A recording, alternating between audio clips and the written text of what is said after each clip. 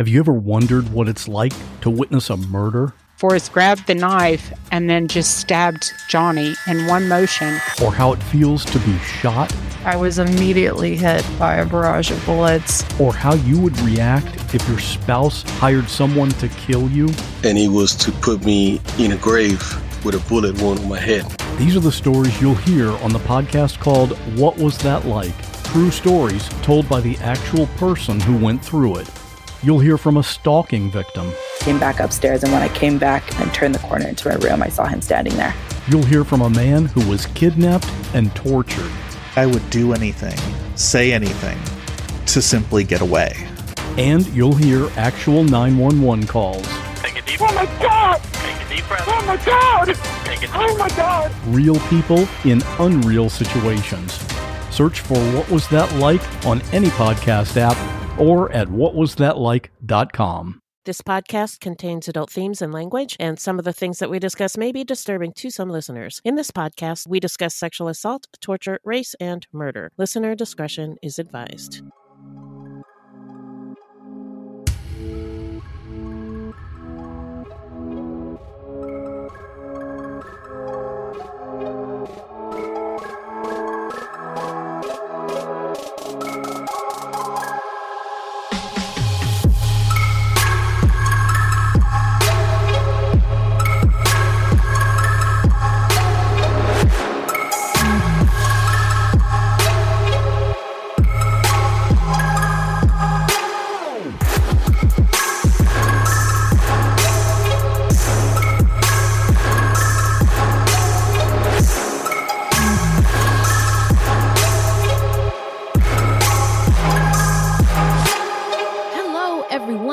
Welcome to Fruit Loops, episode 126. Bienvenidos, bitches. Buiti Binafi, and thank you so much for listening. Fruit Loops is a podcast about true crimes committed by people of color and the victims that we do not hear or know much about. Contrary to popular belief, not all serial killers are straight, cis, white dudes. No! There are many well-documented cases of serial killers of color, and Fruit Loops is a podcast all about them. We will take deep dives into the fascinating lives and crimes of serial killers and true crimes committed by people of color and the victims that the media and entertainment commonly leave out because the news is racist, allegedly. And we are Wendy and Beth. She's Wendy. I'm Beth. We're not journalists, investigators, or psychologists. Just a couple of gals interested in true crime. Also, the opinions expressed in this podcast are just that, our opinions. Please send any questions or comments to fruitloopspod@gmail.com or leave us a voicemail at 602-935-6294. And we may feature it on a future episode. That's right. Kind of like this. That was a nice podcast. So, anyway... Also, our website is fruitloopspod.com, and we use Fruit Loops Pod for all our social media. The footnotes for each episode can be found on our website. Plus, check it out for the different ways that you can support the show. So, who are we talking about today, Beth? Today we're talking about Corey Dion Morris, a Phoenix, Arizona serial killer and necrophile. He was active between 2002 and 2003 and known to have at least 5 victims. This subject was suggested to us by Pamela on Facebook. And I have to warn you, this one's going to get a little graphic, so buckle your seatbelts. Yeah, you've been warned. So, my eyes Take are that so under big. advisement. Ooh, so big right now. How? Before we get into it, how you doing? I'm doing good. Just keeping it going. Okay. Yeah, we're moving along. Yeah. Christmas is 6 months away, y'all. Yeah, better start shopping now. Yeah. So, I am good. I was just gonna say I've been listening. Sometimes I take breaks from true crime, listening to true crime, and you can do that. Yeah, I'm allowed. But like I love going to sleep to like a good true crime podcast, or just like it helps me relax. In all honesty, like so, the other night I listened to Affirmative Murder, and they were one of my favorite stories of all time is the story of this white lady who raised a chimpanzee. And he was wildin'. Her friend came over and she ripped the chimpanzee ripped the friend's face off, ripped the fingers of the lady off. Oh my! And the lady God. called 911, and I shouldn't laugh, but I am a sick fuck, and it is my truth, and I am just this way. God made me this way. But the 911 tape is very disturbing, and the affirmative murder guys did not play it. They just talked about it, and they're so funny that I'm trying to sleep, like laughing so hard. So maybe affirmative murder is not the one to listen to when you're trying to sleep, huh? I was rethinking it the whole time, but it was I love going to sleep with a smile on my face. And then today I was in the dentist chair and I was listening to Military Murder with Mama Margot. It was so disturbing. I mean, she warns everybody like multiple times before it got started, but I was so excited to be sitting in that dentist chair. She was talking about details. It's a silly. His name is Robert Kraft, I think. He was a military guy, killed like dozens of people. Oh my God. And she described, I had to rewind it. I was like, hang on, dentist, let me rewind this one part. She described something being shoved up somebody's urethra so forcefully that it pierced the person's pelvis. Oh my God. It sounds insane. Horrific. But like my sick brain was just like, I don't know. I just There's really something am about into you, it. Wendy. There's something, I don't know. There's something wrong, and blame it on my mom. Anyway, now we are going to get into some listener letters. Well, hello, angels. Thank you. Ooh. That was nice. So what's in that bag, Beth? Well, we got a Patreon message from Fran. Hey, Fran. Yeah. And Fran said, "Hi, Wendy and Beth. I just subscribed to your Patreon after getting sucked into your podcast the last few months." Thank you. I am super interested in true crime, but started to get tired of all the white ladies talking about how much they love Ted Bundy. Because, of course, we need another podcast about him, right? Am I right? I'm like Marsha, Bundy. I'm a Korean woman femme living in Montana. Shout out to Old Whitey's original stomping grounds. Yeah. And after the Atlanta spa shootings, I needed to change the media I consumed, and finding your podcast really helped me during such a dark time. An additional shout out to Feeling Asian podcast, which really helped me process my feelings about being Asian during these times. Oh, I'll have to check that out. Thank you. I don't think people realize how necessary it is for BIPOC stories to be told, and I'm just so grateful to find your podcast. Aww. Anyways, I appreciate the visibility that you both provide for the victims of color that don't get the attention they deserve. It's so important to have your podcast infiltrating the true crime space with important lessons and conversations on race and equity. Love you both, and keep fucking shit up and taking up space.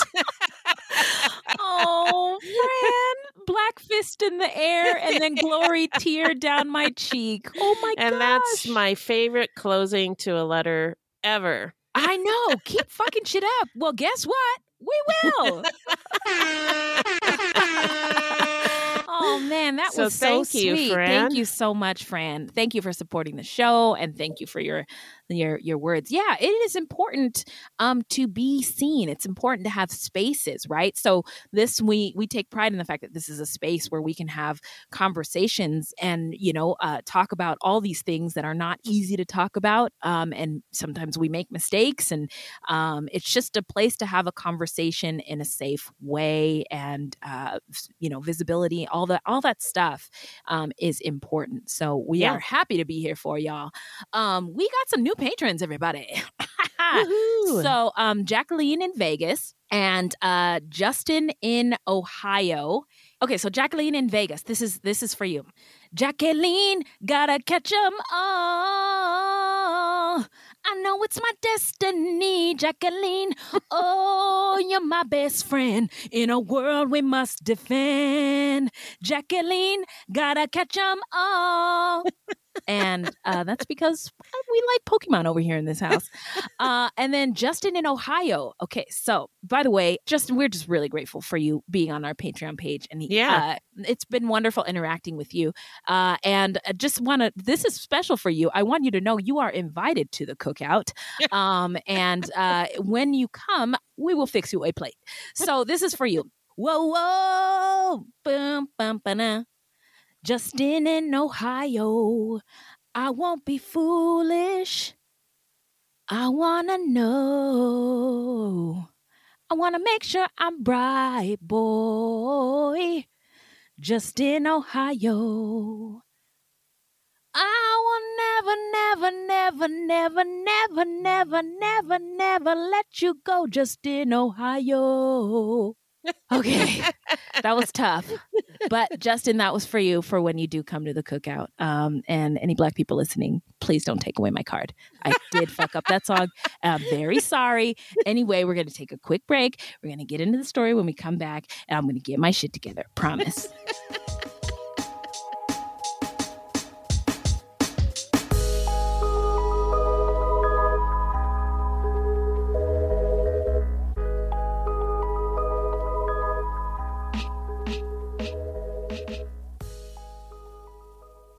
On the morning of August 1st, 1966, shots ring out from the observation deck of the clock tower on the University of Texas campus. It marks the infamous beginning of the modern era of mass shootings in America. You're listening to Stop the Killing podcast. Join us as we take you behind the crime scene tape to explain global mass shootings and mass attacks. I'm Sarah Ferris, but more importantly, this is Catherine Schweit, the former head of the FBI's active shooter program. I spent 5 years as the FBI's top executive looking for answers to the mass shooting crisis. I've been at the shooting scenes, I've traced heroic acts of bravery, and I've sat silently and listened to the heart-wrenching stories from survivors. Amongst this horror, there is hope. We all hold the key to stop the killing. You just need to know how to unlock the door. Download Stop the Killing and be part of the solution. Search Stop the Killing on Apple, Spotify, and all the usual suspects. Ohio is a land of mystery. From missing shipwrecks and lost treasure beneath her surface to strange phenomenon slicing through her skies. From myths that have evolved around historic events and people, to the unsolved murders and disappearances that keep her communities wondering what happened. Find Ohio Mysteries on your favorite podcast app, and let's explore the inexplicable. OhioMysteries.com.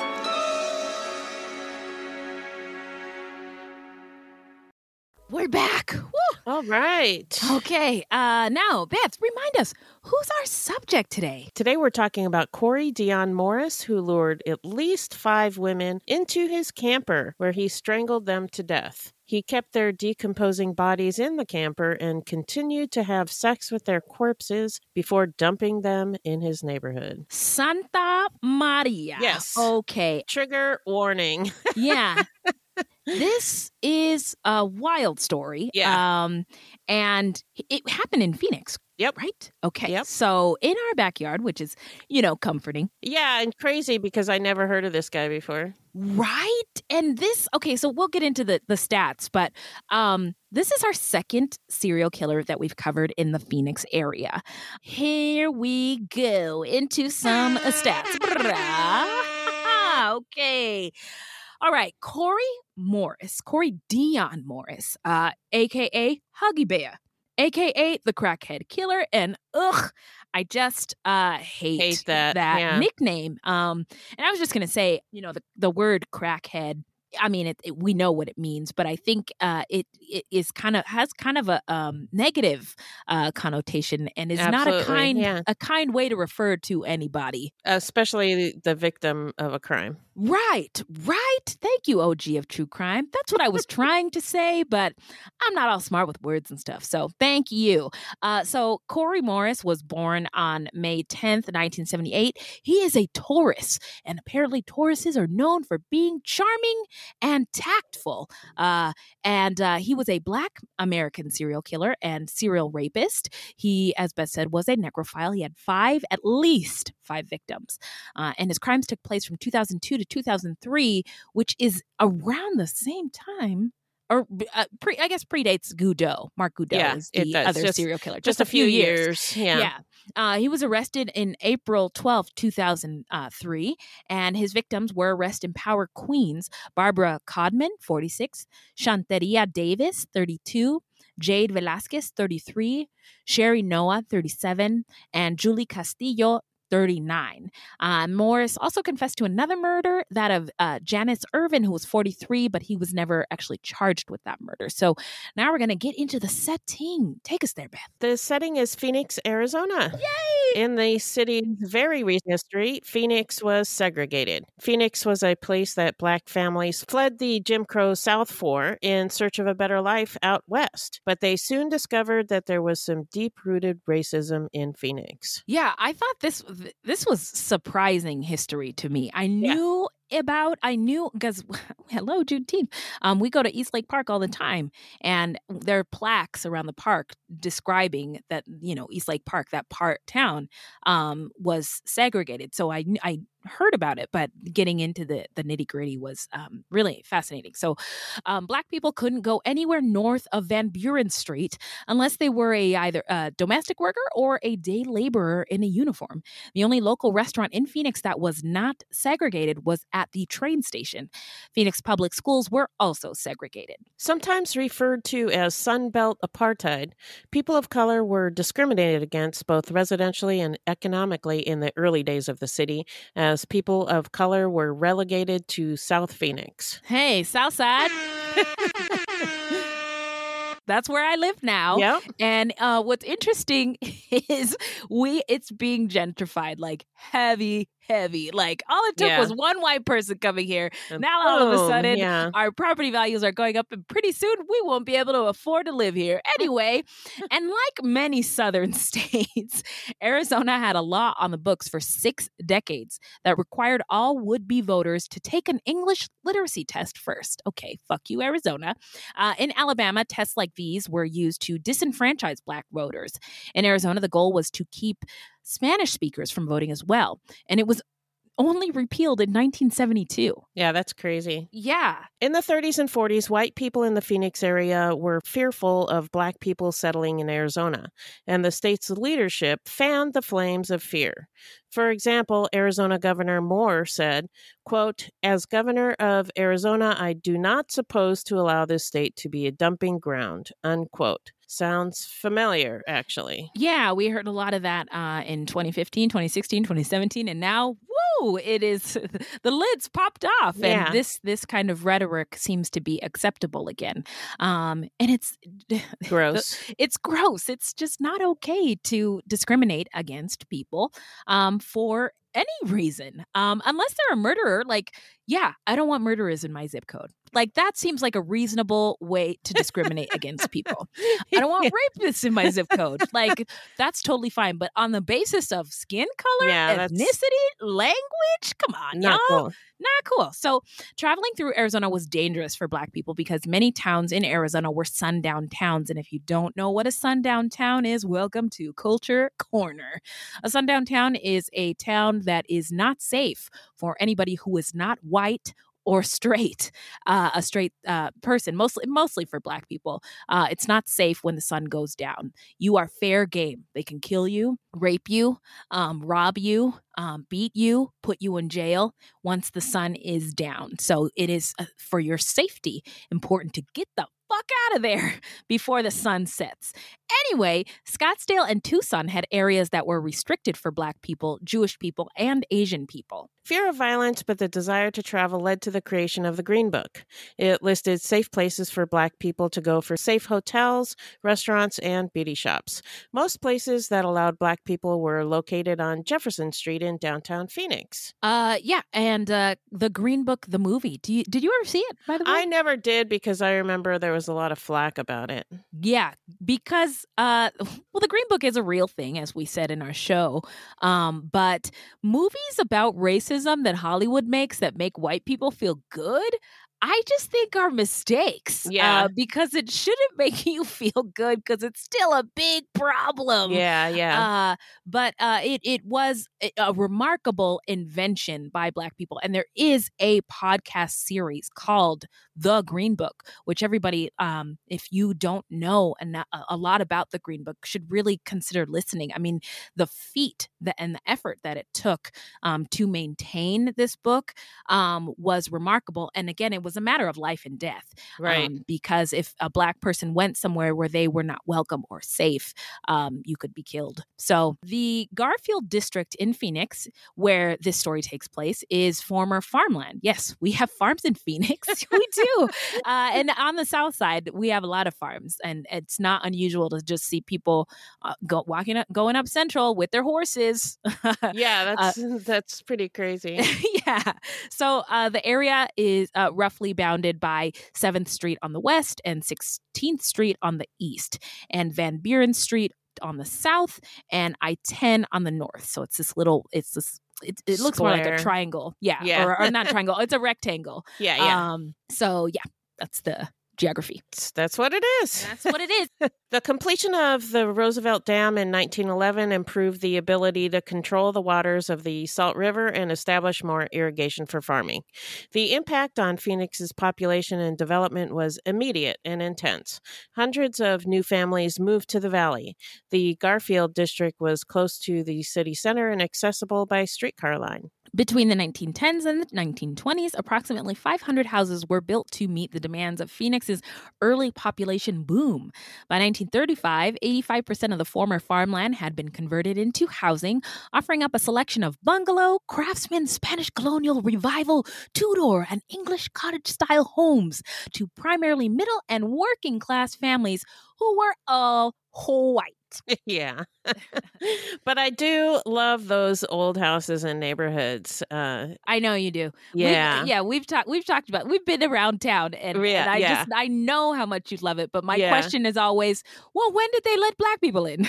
Yeah. And it's not that, it's just the architecture. And I just love the history. I don't know. And it just drives me nuts how many people are tearing them down to build McMansions. So yeah, I hate that. I hate that. Yeah.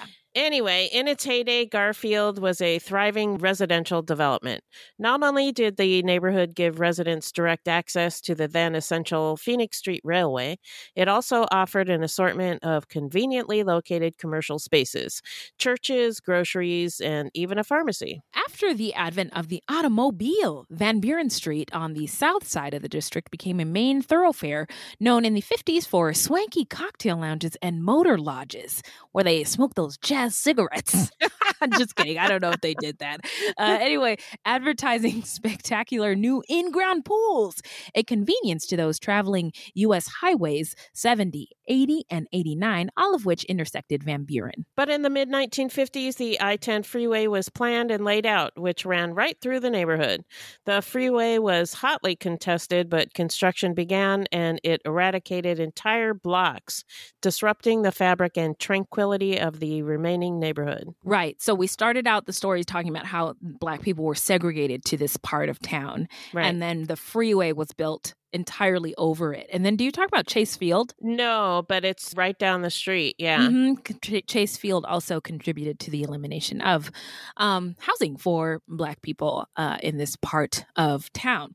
But fast forward, by the time of our story in 2002, many of the homes in the Garfield district had fallen into disrepair and historic storefronts sat abandoned. The neighborhood where the bodies were found was one of Phoenix's roughest, an area with a reputation for drugs and gang violence, and just blocks from Van Buren Street. And Van Buren Street is what do they say? That's where the ladies of the night. Yes. There's a lot of sex work and people struggling, which had become Phoenix's red light district. So now we are going to get into Corey Dean Morris's early life. Hit it, Beth. Well, we don't know much about his early life, but Corey Dean Morris was born on May 10th, 1978 in Oklahoma City, Oklahoma. He was the first of 3 children and had a younger brother and sister. According to a childhood friend, Corey was raised by a tight-knit working-class family next door to a military base. I was just thinking, I am going to have a hard time getting through this script saying Dion and not following it with Warwick. Corey Dionne Warwick, but it's not. It's Warwick. not. No, the one and only Dionne Warwick, everybody. The psychic hotline. So childhood friends remembered him as a sweet kid.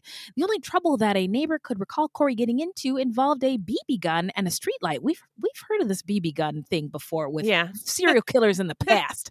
But typical kid stuff. As a teenager attending Douglas High School, he got straight A's and was in the ROTC. He also helped with charities and collected canned goods for victims after the Oklahoma City bombing. One childhood friend described him as, quote, gentlemanly, unquote. After he moved to Arizona, and we're not sure when that was, he went back to Oklahoma City to visit friends in 2000. At that time, he wore a military uniform and told people he was in the Army. He seemed to have some sort of obsession with the military, but he was never in the Army as far as we know. Maybe he was in the Lord's Army. Hello. I don't know how religious he was, but I imagine if he was black, he had to have a little bit of religion in there, right? That's the black church. Right. It's hard to survive in the United States as a black person without the church. So Jesse Collins, who lived next door to Morris in Phoenix and whose house 4 of the bodies were eventually found next to, yikes, sorry, Mr. Collins, described him as friendly and outgoing. Another woman who lived on the other side of Morris built a 10-foot cement fence after a 3rd body was found in the alley behind her house, but she never suspected Morris. She was just like, uh-oh, another body. Better add more bricks to my brick wall here, right? Keep those bodies out. Keep those bodies out of here. She said, quote, Corey was cool. He used to play with the kids and throw the football over the wall. It never clicked to me, unquote. His coworkers called him Huggy Bear because he was so nice. Oh, man. So weird. It's really a creepy thing to call a person, I think. I don't know. And maybe it's because we've been in a pandemic for the past 15 months. The idea of hugging somebody, someone. a huggable person, I'm just not even interested. I don't want to hug anybody for the rest of my life except for Oprah Winfrey and my 2 kids. Other than that, I don't need any hugs ever. Keep Huggy Bear to yourself. So now we're going to get into the timeline. So in the summer of 2002, Morris was living in Phoenix in the Garfield district. He was living out of a camper in the backyard of Melva and Ron Willis's house, his aunt and uncle. What you talking about, Willis? So according to his aunt, he just slept in the camper but used their house for everything else. He had nowhere to live, and the Willises just didn't have room in their house for him. He was working at a local bar called Fat Cats approximately 3 nights a week, running the karaoke machine. In many articles, he's referred to as a karaoke DJ. So I'm not really sure if he was like talking into a microphone or if he was just putting on the music, but in any case, that's what he was doing. I can just picture, coming to the stage. Welcome to Fat Cats, everybody. You've done karaoke, haven't you? Hell yeah. Yeah. Come on, Beth. Yes. I don't know if you know this, everybody, but Beth can sing. She just hides it. Not as well as you can. No. But did you hear what I did at the beginning of this show? I'm embarrassed for our patrons. I hope they don't hate us. Unsubscribe. Give me all my money back. We'll find out when they take all their money back. Yeah. But they usually do talk into a microphone. Yeah, usually a karaoke DJ, dream job alert. They have so much personality and have a lot of fun, right? You can't run all that equipment and manage all those people and like keep everybody hype, ordering drinks and participating if you don't have like a upbeat personality. You know what I mean? Like you gotta lay on the charm. So yeah, he's like an outgoing guy, friendly. Yeah. Jimmy Seagrave, the owner of Fat Cat, said of Morris, quote, he would always come to work early and stay late. He even took the trash out at night so the girls wouldn't have to go outside. He was a gentleman and never picked up on the girls, unquote. Wow. He was a gentleman. But wait, Karen Seagrave, who worked with Morris at her husband's Phoenix bar, said Morris was a, quote, really, really nice guy who smelled bad, end quote. So, quote, my husband confronted him about it, and he being Morris, said it was from walking to work in the heat, unquote. Now, I totally get that, right? It is so hot here. It is, yeah. And you could get so sweaty. And if you don't have the right antiperspirant, you're in trouble. And the people around you, their noses are in trouble. Seagrave said that Morris lied to coworkers about military service, but he was trusted and frequently left alone with a female bartender after closing. Quote, he stayed with her to make sure she got to her car safe and all that, unquote. I'm wondering if, he was in ROTC. That doesn't count as military service. Right. It doesn't? I don't know. I don't make the rules. I don't think so. Oh, I'm just wondering. Mama Margot, are you listening? Will you help us? I think if you're in the ROTC, then it's looked on as favorable if you want to go into the military. But I don't think it counts for anything other than that. But I don't really know. I'm just pulling that out of my butt. Yeah, it's not something I could ever be a part of. I don't like being told what to do. Did I ever tell you I was in Civil Air Patrol? Shut the fuck up. For about 6 months, and it was the most miserable time of my life. Wait a minute. Did you want to be in the Air Force? Who made you do that? Why? I was like 13 years old, and I don't know, it sounded like fun.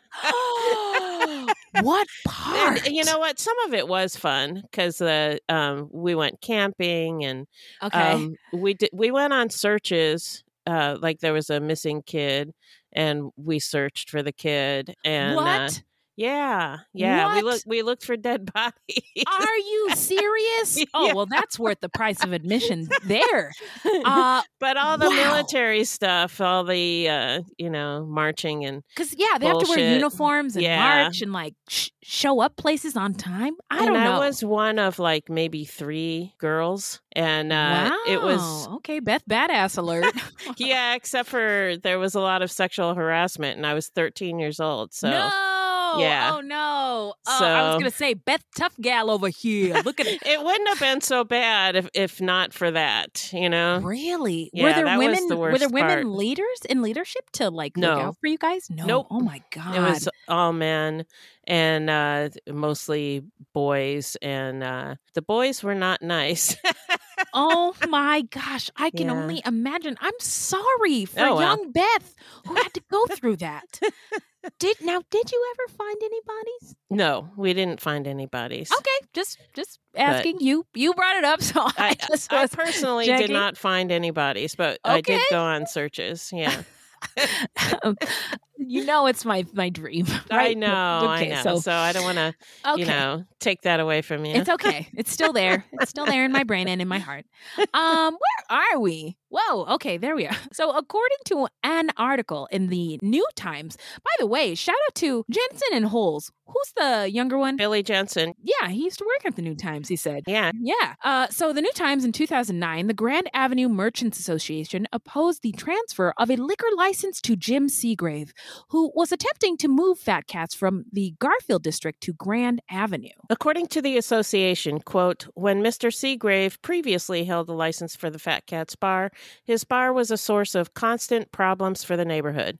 A number of known and recognizable prostitutes and drug dealers not only frequented the establishment on a regular basis, but appeared to conduct their business openly, both in front of the premises as well as in the parking lot there. Yeah, and I mean, it's not ideal, right, if you're trying to run a business for these kinds of activities to go on, but I mean, people are engaging in sex work and doing drugs. It was the neighborhood, yeah. It is the neighborhood, but it's one of those neighborhoods that's under-resourced, right? Right. Neighborhoods in Scottsdale don't have problems like this because they're adequately funded, they have adequate resources, and they are not over-policed. All right, I'm done. I'll shut up. So reports of regular interior did you hear me step down off my soapbox? Yes, I did. Okay, it was like, dunk, dunk. Yeah, I did. So reports of regular interior criminal activity have also been made by old patrons of the bar. People in the neighborhood were afraid to walk by that location because of the witnessed activity taking place there and in close proximity on a regular basis, unquote. Of note, however, one of the women on the association owned a bar on Grand Avenue. So take that for whatever it's worth. Yeah. Yeah. Not much. On July 14th, 2002, the body of Janice Irvin, 43, was discovered a few blocks from the Willis home. Morris later said Janice Irvin died after the two had sex in his camper. He didn't detail how she died, but said he put her body in a shopping cart and dumped her in a nearby alley. Speaking of shopping carts, did you know that, so there are a lot of shopping carts, and maybe I'm see this more because I live on the South Side. South Side bitches, don't fuck with me. So if there are grocery carts around, you turn them in, you can get $25 per grocery cart. Per grocery cart? Yeah. Wow. Maybe I should steal grocery carts and then bring them back. Time to leave my 9 to 5. Start a new business. So in September of 2002, Morris was walking one night when he met a woman named Barbara Codman, who was 46. Barbara is remembered as someone who was inquisitive. She liked to sit and talk with others and soaked up every word, according to a friend. And she was funny, and she had a heart of gold. Barbara had recently been released from jail and was taking medication for an addiction to heroin. She missed her daughter and wanted a closer relationship with her sister. Although she did serve time, she believed in right and wrong and treating people with respect. A friend described her as naively innocent and said, quote, she trusted people and always believed in the best in them, unquote. So after Barbara and Corey Dion Morris, not Warwick, met on the street, Barbara agreed to come to Morris's camper and have sex with him for money. We should note that later, when Morris was questioned and admitted to knowing the victims, he provided 2 different versions of each of their deaths to the police. In each of the first versions, he said that each victim had died of a drug overdose. By the way, there's this new show on FX. It's called Kevin Can Fuck Himself. What?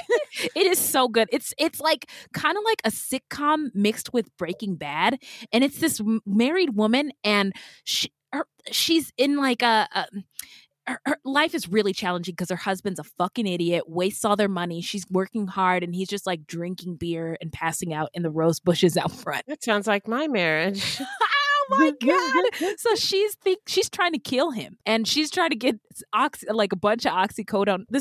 It's funny because it's TV. She wants to make it look like a drug overdose. I don't know what's going to happen. I only watched 1 episode, but anyway, this made me think of that. Because right, this is I think this would be a good way to try to kill somebody and get away with it, is make it look like a drug overdose. An overdose. No? Yeah. Okay, sorry. When told that his story was not believable, Morris changed tack, claiming that each victim asked him to choke her during sex and then accidentally died as a result. Wow. But it happened more than once, though. Yeah, every single time. Yeah. Ew. So I personally don't believe either version, but we'll provide you with them as we go through each case. Here we go. So Morris first said that he went outside after he and Barbara had sex. And when he returned, Barbara was sitting naked on the bed using drugs. Doing drugs. So he told her to leave after she finished, and then he left. When he went back, Barbara was sitting on the bed panting, and she soon collapsed. However, in his second version of events, Morris claimed that Barbara asked him to choke her with a necktie during sex. He did so, and she collapsed and never regained consciousness. In any case, at some point, Morris dragged Barbara out of the camper on a sleeping bag. He kept some of Barbara's belongings, including her overalls, underwear, and purse. Analysts later found Barbara's DNA on some of these items. He never contacted any authorities to help, never provided any CPR. Or life-saving assistance. None of that. Just a sleeping bag dragged outside. And the alley. Yeah. So on September 11th, 2002, police discovered Barbara Codman's naked, decomposed body in an alley just north of Morris's residence. September is really fucking hot. It's in it's Phoenix. Still pretty hot, and it's monsoon season still, I think. No, right? It's the tail end of it, yeah. Yeah. So police found drag marks from the sidewalk crossing the alley and into the alley itself. Barbara's body exhibited skin slippage on her inner thighs and breast, and her head and neck were more decomposed than the rest of her body. Skin slippage occurs when, in the post-mortem phase, bacteria destroys connections between the skin and the underlying tissue, so that with pressure and movement, the skin begins to detach and slip off of the body. I'm smiling very big right now, only because I really like that description. I'm really sorry that I'm like this, okay? So because Barbara's head and neck showed extensive decomposition, the forensic pathologist was unable to conduct a detailed investigation for trauma in that region. So initially, Barbara's cause of death was determined to be combined toxicity of morphine and cocaine, with the manner of death listed as undetermined because the circumstances surrounding Barbara's death were suspicious. Later, after the police gave the pathologist a transcript of Morris's statements, he determined that the cause of death is most likely asphyxia due to ligature strangulation, because the autopsy results were not inconsistent with such a determination. I was thinking if perhaps the strangulation might have been a good explanation as to why there was the disparity in the decomposition of the face and head and the rest of her body. Hello, science. So where are we? I just love it when science comes through.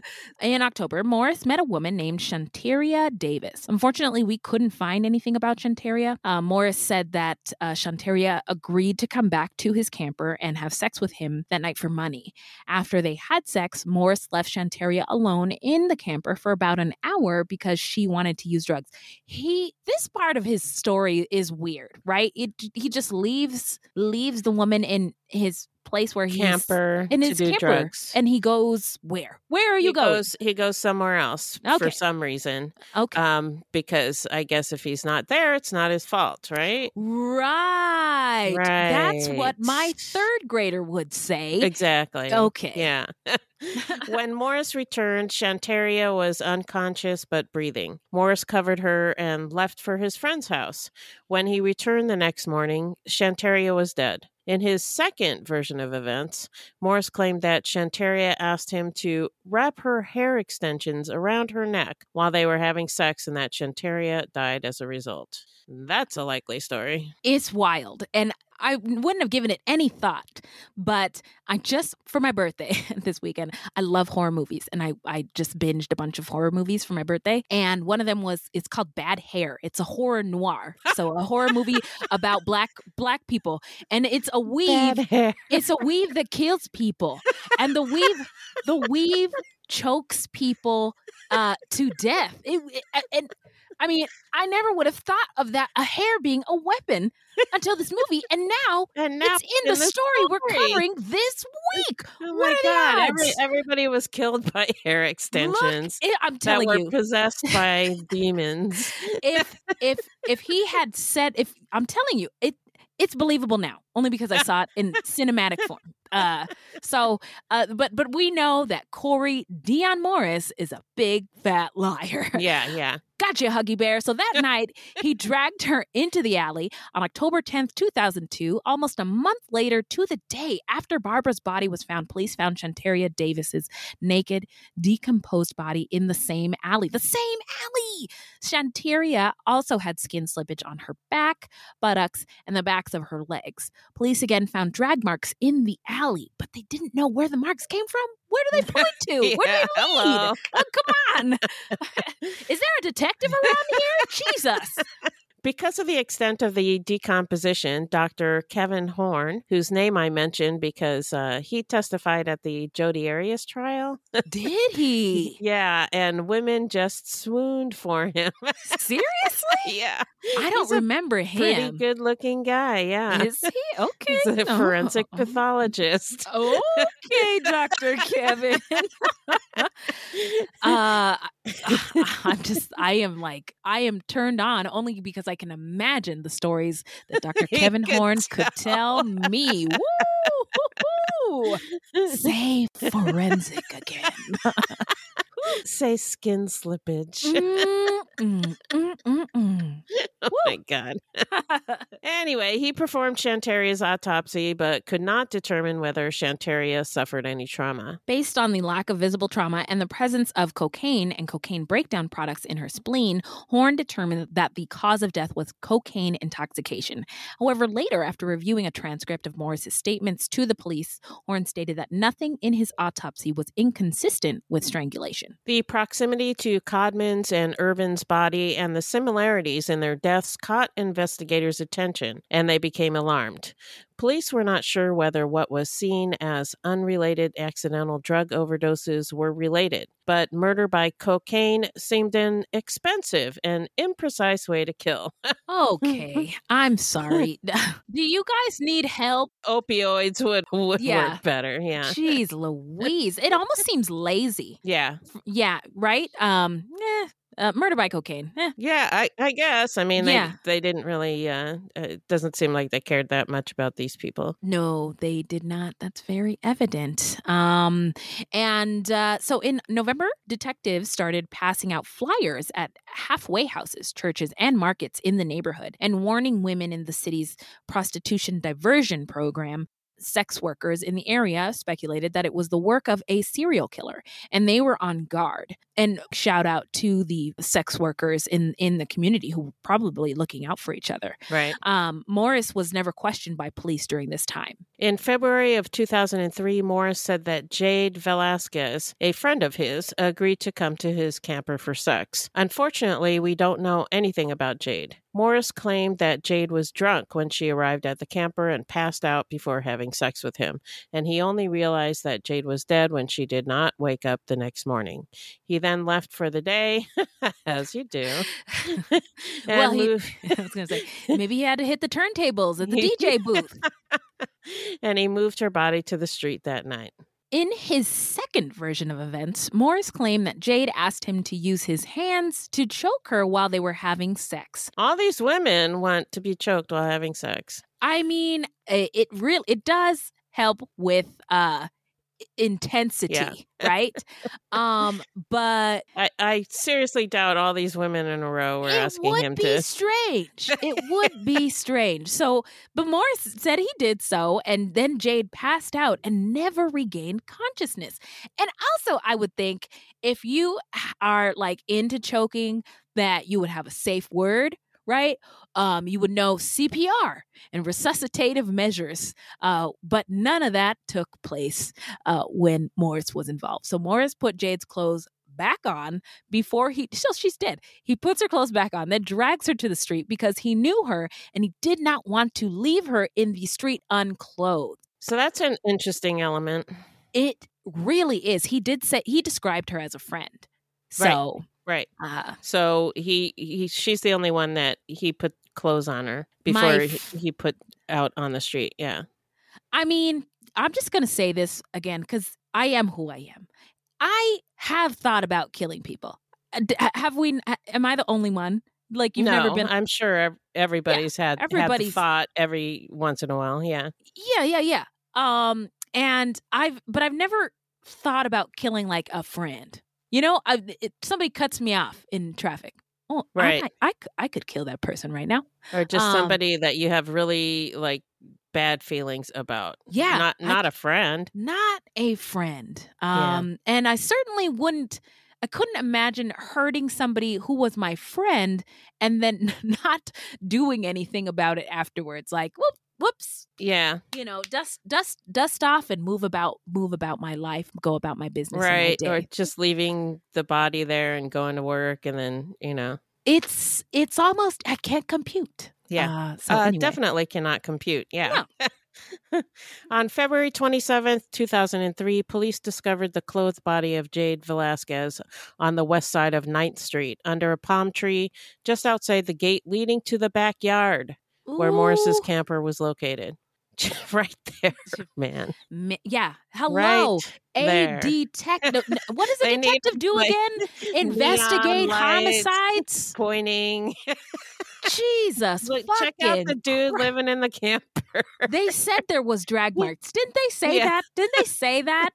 And didn't they say that the bodies were in the same place?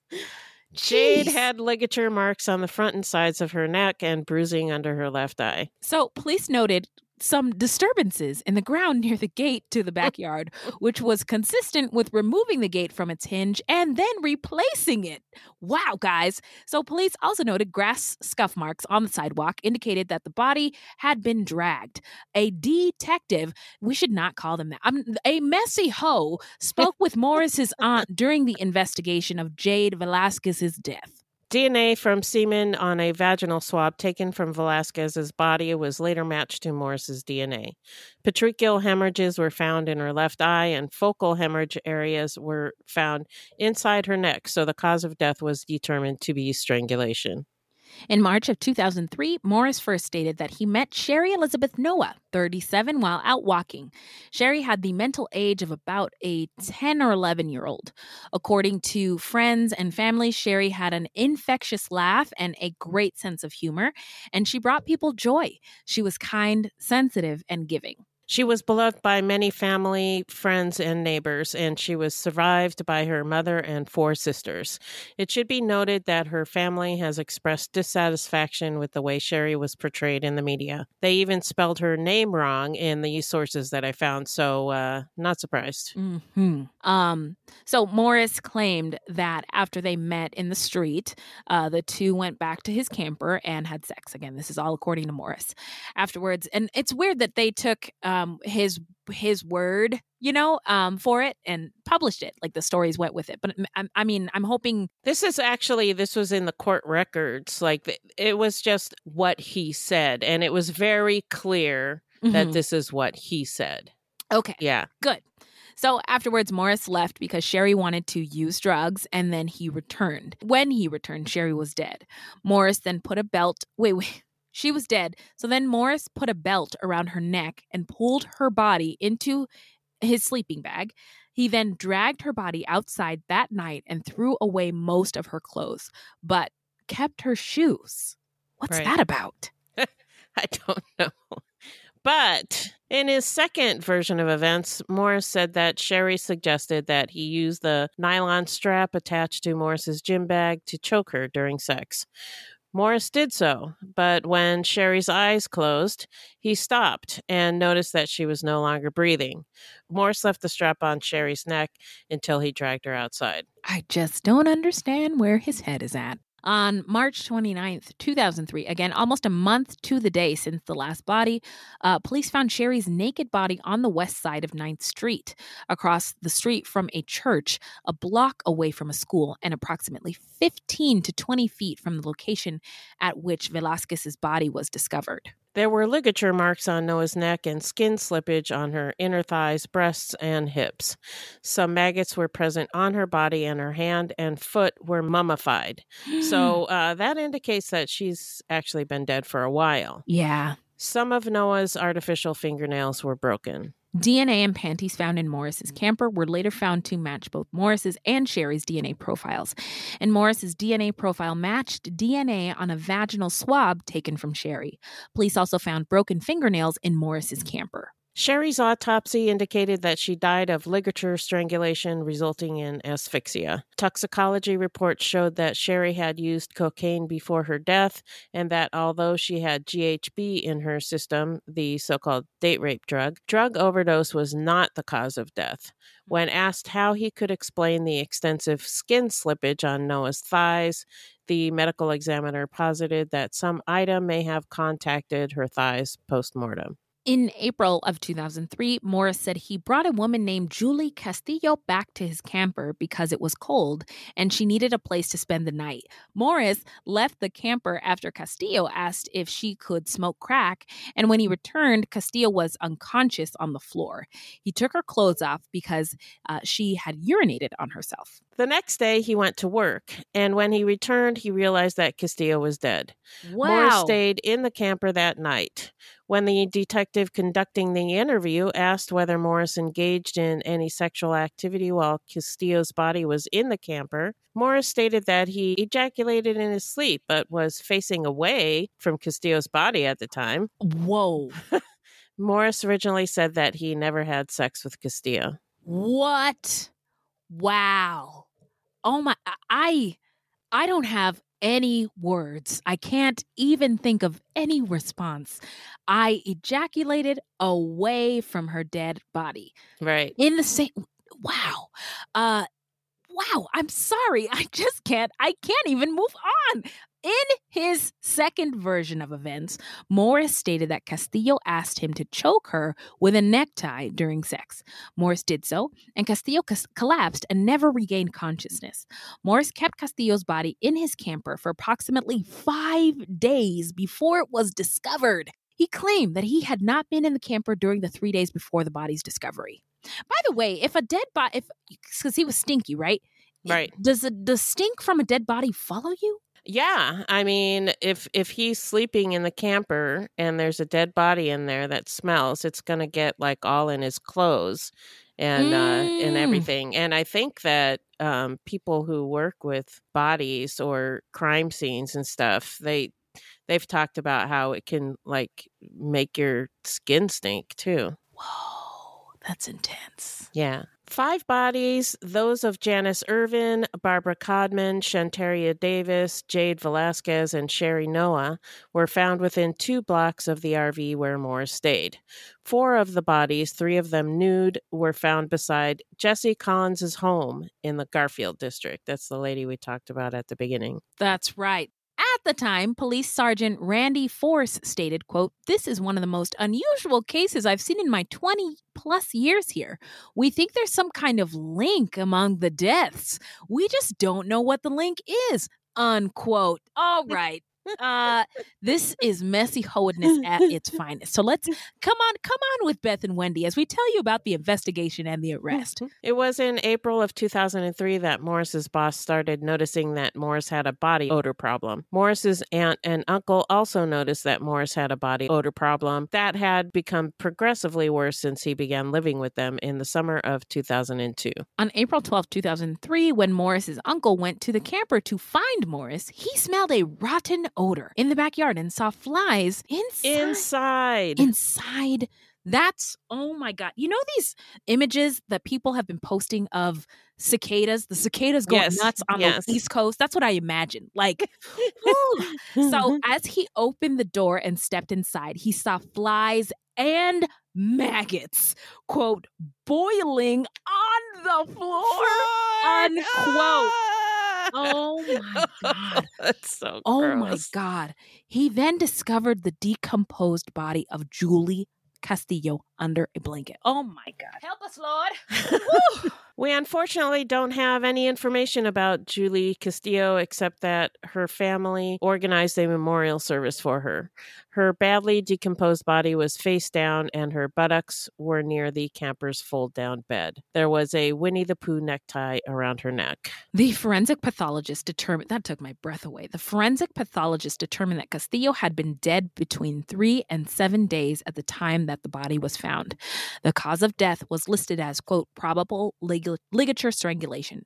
But because of the extensive decomposition, there was no visible evidence of trauma. 7 defects measuring up to 3/8 of an inch radiated around Castillo's anus. But the pathologist could not determine whether the defects resulted from trauma or normal decomposition. On the same day that Julie was found, Morris was arrested at the Fat Cats bar where he was working. When Morris was arrested, he was carrying Barbara Codman's social security card, driver's license, and check card in his wallet. Police found hair extensions in Morris's camper. Remember, Morris mentioned hair extensions in relation to Shantaria Davis's death. Yep. Additionally, the DNA under Shantaria's fingernails matched Morris's DNA, and DNA analysis on panties found in Morris's camper could not exclude Shantaria as the source of the DNA. You know the vibes. You know what time it is when DNA shows up. So police questioned Morris about the body in his camper. Don't ask me no questions about any bodies anywhere near me. I mean, "Excuse me, we would like to ask you a few questions about the dead body in your camper." That's, with all the maggots and the flies. Have a seat. Would you like some tea? As well. So they asked him about the other bodies that had been found nearby. During this interview, Morris admitted to knowing the victims and, aside from Janice Irvin, provided 2 versions of each victim's death. As we discussed in the first versions, he claimed that each victim died of a drug overdose while he was away from the camper. But after the detective conducting the interview told Morris that he did not believe him, Morris then claimed that each victim asked him to choke her during sex and that each had accidentally died as a result. Morris also claimed that he used a condom during sex with the victims. But, there was DNA everywhere. Right. I just can't get the boiling the maggots. Oh, my God. So Morris is believed to have slept in the same bed with the corpse, which had been decomposing for at least 3 days before it was found. And according to former Phoenix police detective Cliff Jewell, quote, "He had a woman in there for over a month, and she was dead, and he was having sex with her," unquote. So now we're going to get into the trial. What do you got, Beth? Prior to trial, Morris declined to participate in IQ testing or psychological evaluation. The prosecutor was Juan Martinez. Uh-oh! The same guy who prosecuted Jodi Arias and who recently got into a lot of hot water. And he was disbarred in 2020 after sexual harassment and unprofessional conduct allegations. I guess it went to his head, right? Yeah. So in 2005, Morris was tried for the murders of Barbara Codman, Shantaria Davis, Jade Velasquez, Sherry Noah, and Julie Castillo. He was never tried for the murder of Janice Irvin. During the trial, Martinez argued that Morris murdered the victims in order to have sexual intercourse with their corpses. The prosecution relied in part on the skin slippage on selective parts of the victims' bodies as evidence that Morris engaged in intercourse with the corpses. The medical examiners testified that skin slippage can result from friction and the general decomposition process. DNA evidence showed that Morris's semen was present. DNA. I'm so happy to see you. During the trial, Martinez took Julie Castillo's jacket out of the evidence bag and displayed it for the jury. During this time, he made an offhand comment about how the jacket was taken out for, quote, "your smelling pleasure," end quote. This was later used on appeal as evidence of prosecutorial misconduct, but the appeal was dismissed. During closing arguments for his 2005 trial, it was reported that Morris had asked a courtroom deputy to handcuff him because he was so enraged by the case prosecutor that he worried he could not restrain himself. I really don't know what is going on in this man's head. He can't restrain himself. He's killed. I don't even know what to say. The jury found Morris guilty, good, on all 5 counts. During the penalty phase of the trial, it was found that he committed all 5 murders in especially cruel and especially heinous or depraved manner. Morris's mitigation evidence focused on the responsibilities placed on him at a young age. And I couldn't find more information about what that was about. Yeah. His problems with his appearance and hygiene, and particularly his problems with body odor, his desire to improve himself, and his good work record. But Morris was sentenced to death. He stared silently ahead as his death verdicts were read. So now we're going to get into where are they now? Well, Morris is currently on death row at the Arizona State Prison Complex in Florence. His work assignment in prison is listed as a kitchen helper. Morris was looked at as a suspect in a series of murders that occurred in Lawton, Oklahoma, because of a few similarities in the cases and because Morris was living in Oklahoma at the time. But he was ultimately ruled out as a suspect after 2 more women were murdered in the same manner after Morris was jailed. Hell of an alibi. Yeah. So now we're going to get into our takeaways, Beth. Now, I can't wait. What do you got? Because I am baffled. Woo, yeah, this one is a crazy one and kind of gross. Yes, so much. So our fruity Pamela, who suggested this case, mentioned mentioned in a post on Facebook that a rumor that Morris's mom was a mortician and that he was used to playing around dead bodies. But we didn't find any evidence to support those claims. Okay. Although, who knows? But his family was described as working class, which I would assume would not include a mortician. But no, I don't really know. Well, I was just going to say, due to segregation, there are a lot of funeral homes throughout the United States that cater mostly to Black people because Black people couldn't share cemeteries with white people, right. Or after death practices and services with white people. Even death was segregated. So maybe in Oklahoma, I mean, I like this part of the story. Yeah. But I want it to be true, yeah. But I couldn't find anything about his mom. So could Sorry not to verify that, Pamela. Mm-hmm. Do apologize. Most of the cases we've covered that included necrophilia involved people who were socially awkward, possibly suffering from attachment disorders, that kind of thing. Mm-hmm. But this guy was not described as like a loner. He was described as friendly, outgoing, a teddy bear, all that stuff. Mm-hmm. But that doesn't mean he wasn't lonely. It sounds like maybe he did not have many close friends. Mm-hmm. He lied about being in the military.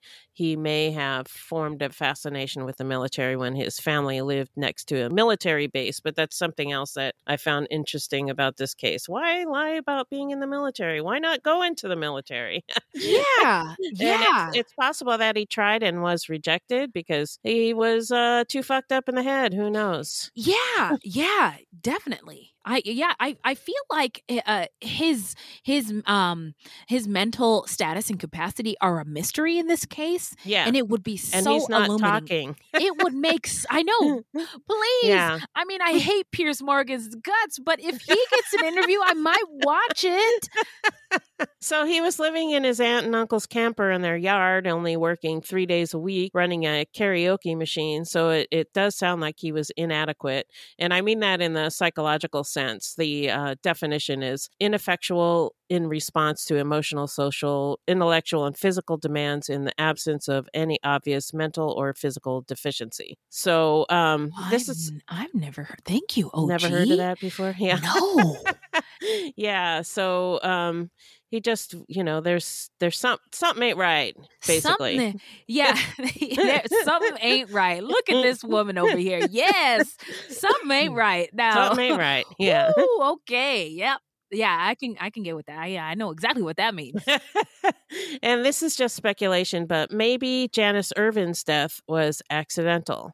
He didn't provide two stories for her death. Right. And maybe after he killed her, he kept her body for a little bit and found out that he liked it. And he liked it a lot. Yeah. And so then he started killing.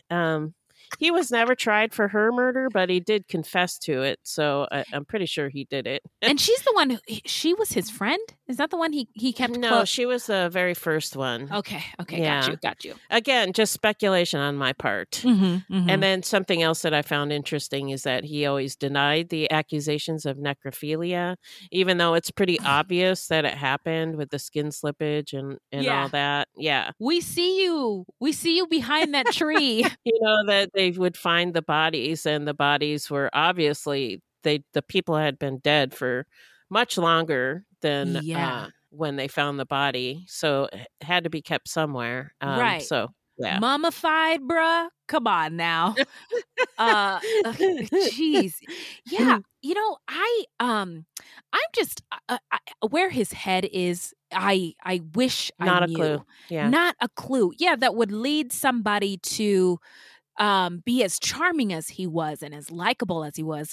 Taurus season, right? Tauruses are charming and what I can't remember but good qualities, right? And he was likable. Huggy Bear? Come on now. I'm not hugging him myself, but it sounds like he was a pleasant individual. Right. No trauma to speak of. In his none of the neighbors days. Suspected him. They all thought he was a great guy. Yeah. Right. And it's just really, there's just so many question marks. I can't imagine what would possess him to hurt his friends, and to have sex with the bodies, and especially if he wasn't really, like we've seen before with necrophiles, who are afraid of rejection, right? People liked him, and then it could be that girls didn't. Yeah, maybe. Yeah, maybe. and he, although he was friendly and talkative and all that stuff, it doesn't seem like he made like meaningful with connections. People. Yeah, right. Yeah, you're absolutely right. Yeah, and I'm never gonna boiling maggots on the floor. I'm just never going to. That is never going to leave my brain. How can you sleep in a camper like that? Like I mean, I don't know if it made a sound, but if in my brain it makes the noise. Yeah.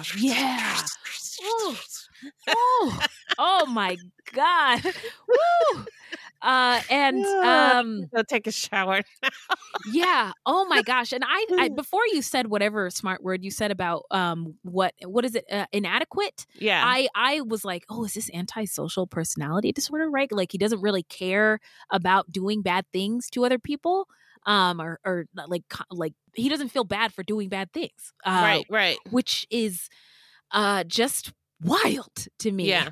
Because I feel bad if I do anything. Yeah. I'm like, oh I my know. God, I said something wrong. My tone of voice was bad. That person's going to hate me forever. I'm going to get fired. CPS is going to take my kids away. Like my brain just goes there. And the Phoenix history was really interesting about this case. Yeah, I thought so too.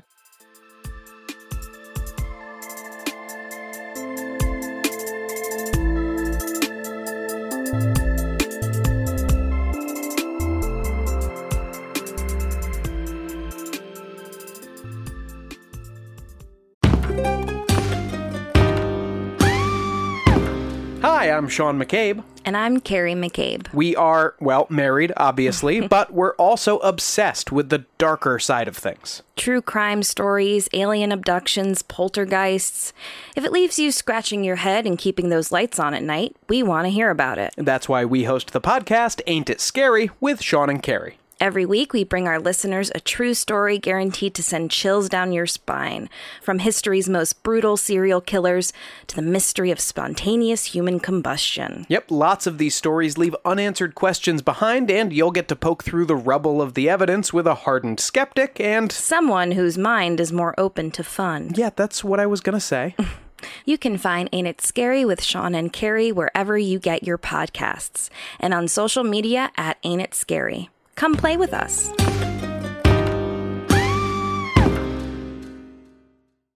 So now we are going to get into how not to get murdered.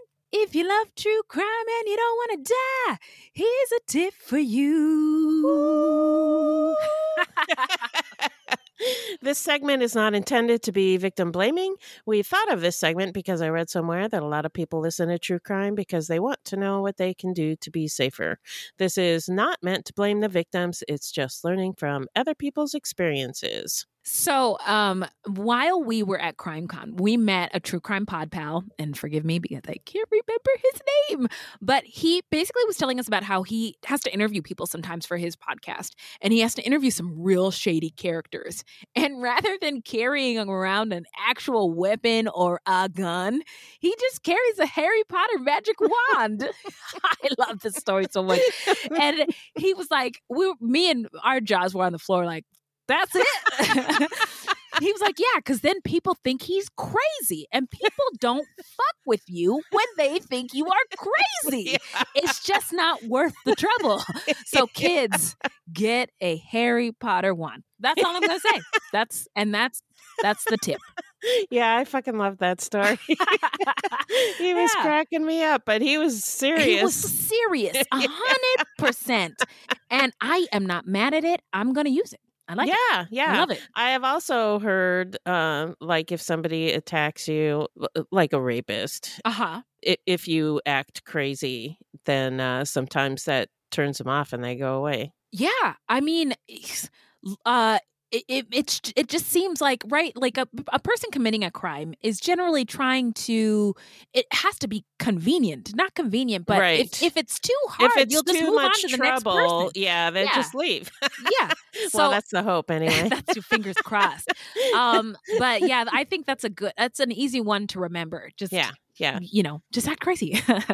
So now we are going to get into the shout out portion of our show, where we shout out any content about or by any marginalized, othered, or underrepresented folks, or any true crime goodies. So I got it. Ear Hustle does it again. They interviewed Leslie, who is one of the ladies, Charles Leslie Manson Van girls. Houten, yeah. Oh, you know her full name? Yeah, I do. Her full name. Okay, so they interviewed her, and Beth, you would love it. And it was really, it was during COVID, so they couldn't sit face to face with her. It was over the phone. The episode is titled "Home for Me is Really a Memory." It aired on June 9th. But what caught my ear was, I don't give a fuck about Manson. I'm sorry. But Beth, I know that this book was captivating for you. The case was captivating. And the same is true for the host, Earlonne. She said she was really scared when the case happened, and she read that book, and it freaked her out. And so, me too. Yeah. This woman, Leslie, was like a part of her life, a part of her childhood. And it was an honor for Earlonne, the host, or not Earlonne, Nigel, to meet her. So anyway, I was listening to it the whole time, like, I gotta remember to tell Beth about this. Yeah, definitely. I'm gonna check that out for sure. Yeah, you should. Again, it's Home for Me is Really a Memory. All right. So my shout out is the Prosecutors Podcast. Oh, yes, we met. Yes. They were our neighbors. At least Alice was. Yeah, this is another one we got to know at CrimeCon. They were our next door neighbors on Podcast Row, and Alice was super nice. Absolutely. And just awesome. Woman of color. Yes. Hello. Asian. She's Asian. Yep. And I have since delved into the podcast, and it's really interesting. Right on. They go over cases from the point of view of prosecutors, which they are. And they've done some deep dives into famous cases. But they also have some entertaining, funny episodes. Like they did one recently on Taylor Swift and a conspiracy theory that she's both a clone and a cyborg, and they proved it. Wow. Okay. Yeah. Wow. So check it out. Okay. Thank you. Well, I think Taylor Swift is actually the devil. So so you're going to love this story. I because really do need to listen to this. Yeah, you're going to love it.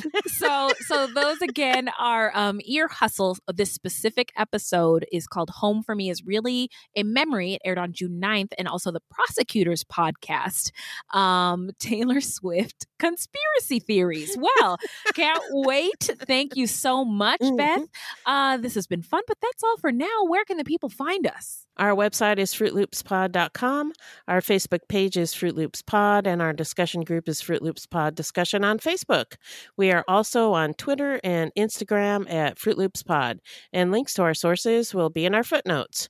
If you want to support the show, you can send us a donation on the Cash App. Just Google Fruit Loops Pod Cash App, or you can become a monthly patron through our Podbean patron page. This will help us pay for things like our website and pod hosting. There's no minimum and no commitment. Even $1 would help. And as always, we have merch for sale on our website. That's correct. Everything Beth said. You could believe her. Now, this is a weekly podcast, and new episodes drop every Thursday. So until next time, look alive, y'all. It's crazy out there.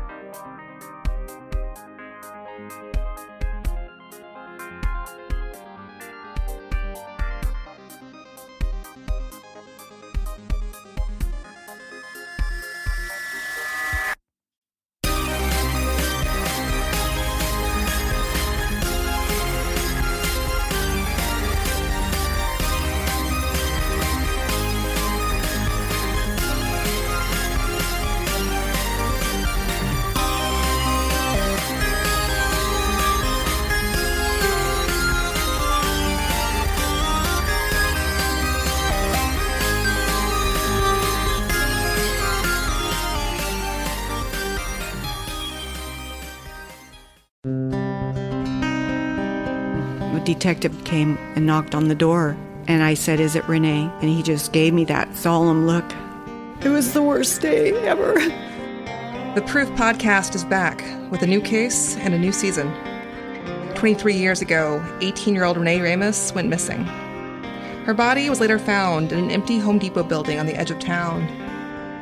I don't think that they arrested the right people. It's about time somebody's trying to do something. She had a black eye about 2 weeks before she was murdered. They are involved. They definitely had her body and her backpack. You know people are going to judge you, right? Of course. They're judging me now. They've been judging me damn near my whole life. You can listen now to Season 2 of Proof, wherever you get your podcasts, and follow along with us as we reinvestigate the murder at the warehouse. I have to ask, did you kill Renee?